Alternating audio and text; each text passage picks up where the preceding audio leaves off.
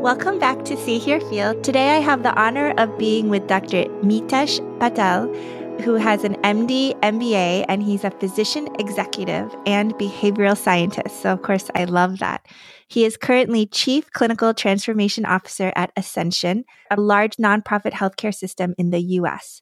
He works on strategic vision and implementation of programs to transform clinical care using behavioral nudges, electronic health record apps, machine learning, artificial intelligence, remote patient monitoring, and virtual care.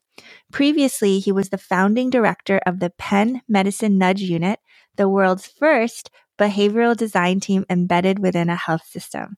So welcome to Mitesh. Thank you for having me here. Could you first share a personal anecdote? Sure. Outside of doing all the work and the behavioral science and working in the health system, I'm a big sports fan. When I was in high school, I used to be a soccer player, and then I got recruited to be the kicker on the football team. And my claim to fame is that before I went to college, I could kick a 50-yard field goal back in the day.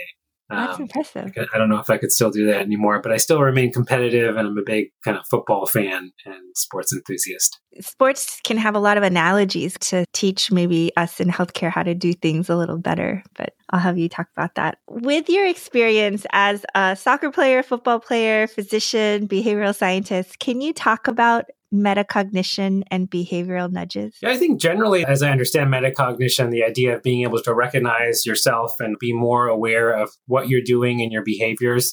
I think a lot about behavioral nudges in two senses. One is this idea of choice architecture or the environment that you're in. There have been a lot of things around like where do you place food in a cafeteria that will influence what you end up picking or choosing. But you can also think about it in your daily life or as it relates to healthcare.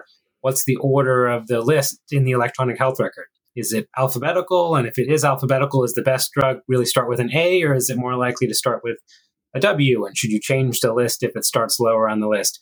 The other aspect, I think, of behavioral nudges is in the way we frame information.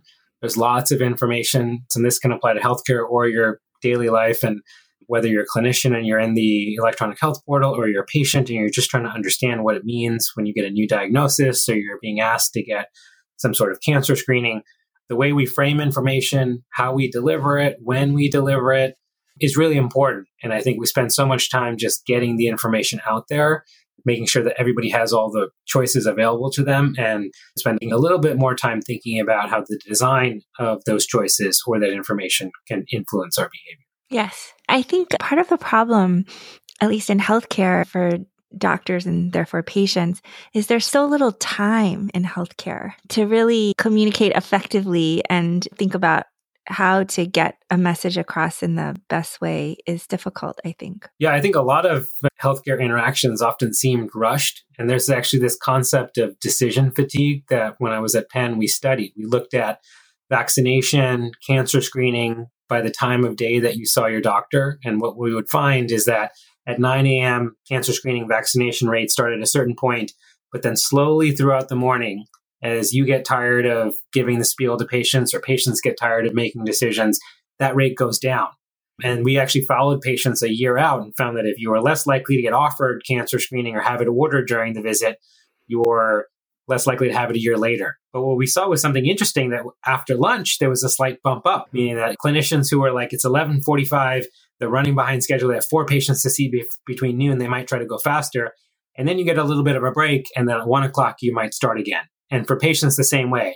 You might get a bite to eat, you might get recharged and refreshed. What we find is the bump up doesn't get you quite back to where you were at 8 or 9 in the morning, and it continues to decline. So patients who saw their doctors at 4 or 5 p.m. in the afternoon had the lowest rates of preventative care. And actually, there's been new studies come out showing they have higher rates of opioids and inappropriate antibiotics and things of that nature, and really relate this to decision fatigue, both clinicians and patients, and then rushed visits, which in healthcare is a huge challenge because we're always trying to get more in with less time. Yeah. With your study, did you, or maybe afterward with a different study, could you ever find a way around that? That's an interesting question. Well, we did a couple of things. We introduced a nudge. That's what my team would do. And so what we did is we tried to introduce a nudge in the electronic health record that would prompt a clinician to ask the patient about cancer screening or vaccination. What we heard from clinicians is they like the prompt, but it's just another thing they have to do in all of their time with all the noise. So instead, what we did is we prompt the medical assistant. The medical assistant in the practice was the person that got the patient from the waiting room, took their weight and their height and their blood pressure. And what we did is we had the practices train the medical assistant to say, hey, you're due for breast cancer screening, a colorectal cancer screening, or a flu shot. We're going to go ahead and pen an order for you. You can talk to your doctor if you have questions, or if you're just ready to get it, you can just let them know and they'll go ahead and sign it. And so what that did is it removed the noise from the clinician. It made the default so that the patient already had it ordered, and it prompted the conversation, because you either have to sign that order or you have to remove it. And we found that boosted vaccination, cancer screening by sometimes up to 20%. Now, going back to this thought about time of day and decision fatigue, while it boosted vaccination by 20%, we found there was still a steady decline during the course of the day. So it didn't actually impact decision fatigue, but in the group that got the nudge at 4 p.m., they were doing just as well as 8 a.m. for the group that didn't get the nudge. And so it was as if we almost reset the baseline, but we hadn't completely solved the problem. So there's more work to be done there. Yeah, that's nice. I had a bunch of medical appointments this past year, and it goes along with that, because what happened is I would go to an appointment and then they would say, okay, you need to go see like cardiology or something. And they would go ahead and make that appointment for me. It wasn't like, here's the number, call cardiology. And so then I could, if it wasn't the right time or something, I could always call and change it. But I realized there was this sort of psychological thing for me where it emphasized to me, this is important enough to my doctor, the healthcare system, to go ahead and schedule this appointment for me. If the time really wasn't convenient, I would still just call to change it.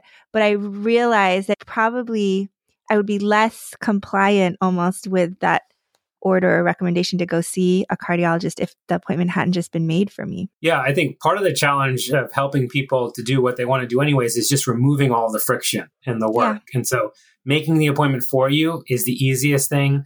Being able to schedule an appointment online with a couple of clicks is maybe the next level. Having to call a phone number or figure out where the phone number is, wait on hold for 10 or 15 minutes, then go back and forth with, they give you one appointment, you look at your calendar, you're like, it doesn't work. They give you another appointment. It's just a really challenging process. So I think there's a lot of opportunities in healthcare. We call this removing sludge. Sludge is a term coined by Cass Sunstein around all of the friction and the burdens that come with just doing things, getting coverage. Certain types of insurance coverage can require lots of paperwork and so on and so forth. And they found that removing that or automating some of that work can really get enrollment up significantly. There's a huge opportunity there. Yeah, it's so interesting that you just mentioned Cass. I just spoke with him. Oh, yeah, he's terrific. Yeah, he's amazing. Of course, Cass and Richard Thaler wrote the book Nudge, which I read when I was in business school and really got me interested. That was at a time when I was in training and started to notice, hey, the iPhone has come out. Patients are really using this. The electronic health record was just being adopted by doctors. And a lot of emphasis was on using the technology, but no real emphasis on the design or what behaviors this would lead. And I was reading the book Nudge at the time and started to connect the dots and said, hey, there's a real opportunity here. And then found some mentors at Penn, Drs. Volp and Ash, who were already working on some of the incentive work, and was able to collaborate them and really start to kickstart this field in nudges in healthcare. Nice. So is that the Penn Medicine Nudge Unit still ongoing? Yeah, the Penn Medicine Nudge Unit is still going. Dr. Kit Delgado leads the work now. And it's exciting to see some of that initiative. While I was there, we helped other health systems across the U.S. and in other continents start nudge units within their organization themselves. About 2.5 years ago, I moved to Ascension, the nonprofit health system in the country, to really take some of those insights from the research and apply them at real-world scale. That's cool. Do you use behavioral nudges in your own life? I think you have to practice what you preach. Otherwise, you don't really know the true impact of it. I try to do a couple of things. I try to set goals. I think carefully about the defaults, what makes it easier or less easier for me to do. I try to set certain reminders and calendar things in so that I'm forced to make decisions about things that I otherwise might put off. I could certainly do a better job. I have 2 boys, 5 and 8 years old. Well, congratulations. Things and a lot of energy in the household. One interesting thing that I heard was kids have a lot of leverage because they can take all the time in the world to negotiate with you. But even if you frame things as simple as, would you like a vegetable with your pizza or pasta? Instead of saying, then there's, which vegetable would you like? Then saying, would you like some carrots or broccoli? I've tested that out and found if you can frame the wording the right way, they're more likely to say, oh, I'll take the broccoli today, or I'll take the carrots today, as opposed to prompting it. So that's moving from like active choice to like almost enabling And we call it enhanced active choice, almost enabling people to pick as opposed to saying just no. You've addressed a little bit already some of the behavioral nudges in healthcare. You talked about the vaccination and cancer screenings and training the medical assistant to already just pen the order. Is there anything that an individual physician can do? Yeah, I think what's unique about healthcare is it's one of the areas where it really needs collaboration between clinicians and patients. And human behavior is the final common pathway, whether it's a vaccination to help prevent you from getting sick, a medication that might reduce your risk of heart attack or stroke, or some really targeted therapy or treatment for a chronic condition. Two things have to happen. A clinician has to recognize that you could benefit from this treatment and then bring it up and discuss it with you. And then the patient has to understand what it means to them, what it costs, and how it fits within their life, and then actually accept it and use it as directed. If neither of those things happen, a clinician doesn't recognize and offer it, or a patient doesn't accept or use it, it's not going to lead to any benefit for patients. And so I think clinicians have an important opportunity here in thinking about first getting a sense of like, where are they starting out? A lot of clinicians are surprised to learn their own behaviors. I remember when I was in training, there was a lot of emphasis on prescribing more generic medications at my health system because we were doing a poor job compared to others. And I thought generics are exactly the same as brand names. They're more affordable to patients and they tend to adhere to them longer. And I looked at my own data and I found that more than half the time I was prescribing brand name drugs. You just don't think about it because it's just easier to type in Lipitor than atorvastatin. Now, there's ways we can change that. And I started working with the health system to think about how do we set the default so that generics pop up first, no matter what you do. And we showed that we could improve generic prescribing. So that's one way, getting a sense of what's your baseline behavior. Are there things that you can do about it? And then I think thinking carefully about how you communicate to patients. I think as you were mentioning earlier, a lot of these visits are very rushed. We tend to get in a certain habit that may have formed when we started training. And you may want to think about what's the best way to discuss vaccination with a patient that may be resistant to it. How do you bring up cancer screening and the risks and benefits in a way that makes sense to a patient but stays true to what they are? There's a lot of opportunities for clinicians to engage patients in their care. Do you have any final thoughts? As I mentioned, there's a lot of opportunities in terms of ways to apply nudges in healthcare. But the question I always get is, I'm interested in starting a nudge unit, or I want to apply some of the work where I am at my health system, but I don't have funding to hire a behavioral scientist, or I'm not plugged in with the people who set our electronic health record settings, even though I see something. And I always tell people, the ideas end up snowballing. Look for an opportunity within your department or your division. Speak with the clinician informaticists who often are plugged in with the IT group as opposed to going directly to IT. There's often things that you think are really challenging to change in the electronic health record that are actually much simpler. There are many things that are complicated, but there is opportunity there. Or you could pilot something without changing things in the electronic health record, giving people feedback, but focus on finding one idea, demonstrate that there's potential there. And that often, if you can have that initial proof of concept, it often gets people who you work with to implement that on your team and on board, and it opens the door to a lot more. And I think that's one way to get started in whatever situation that you're in. That's cool. Thank you so much for your time. I appreciate you doing this with me. Yeah, thank you for having me on. Appreciate it.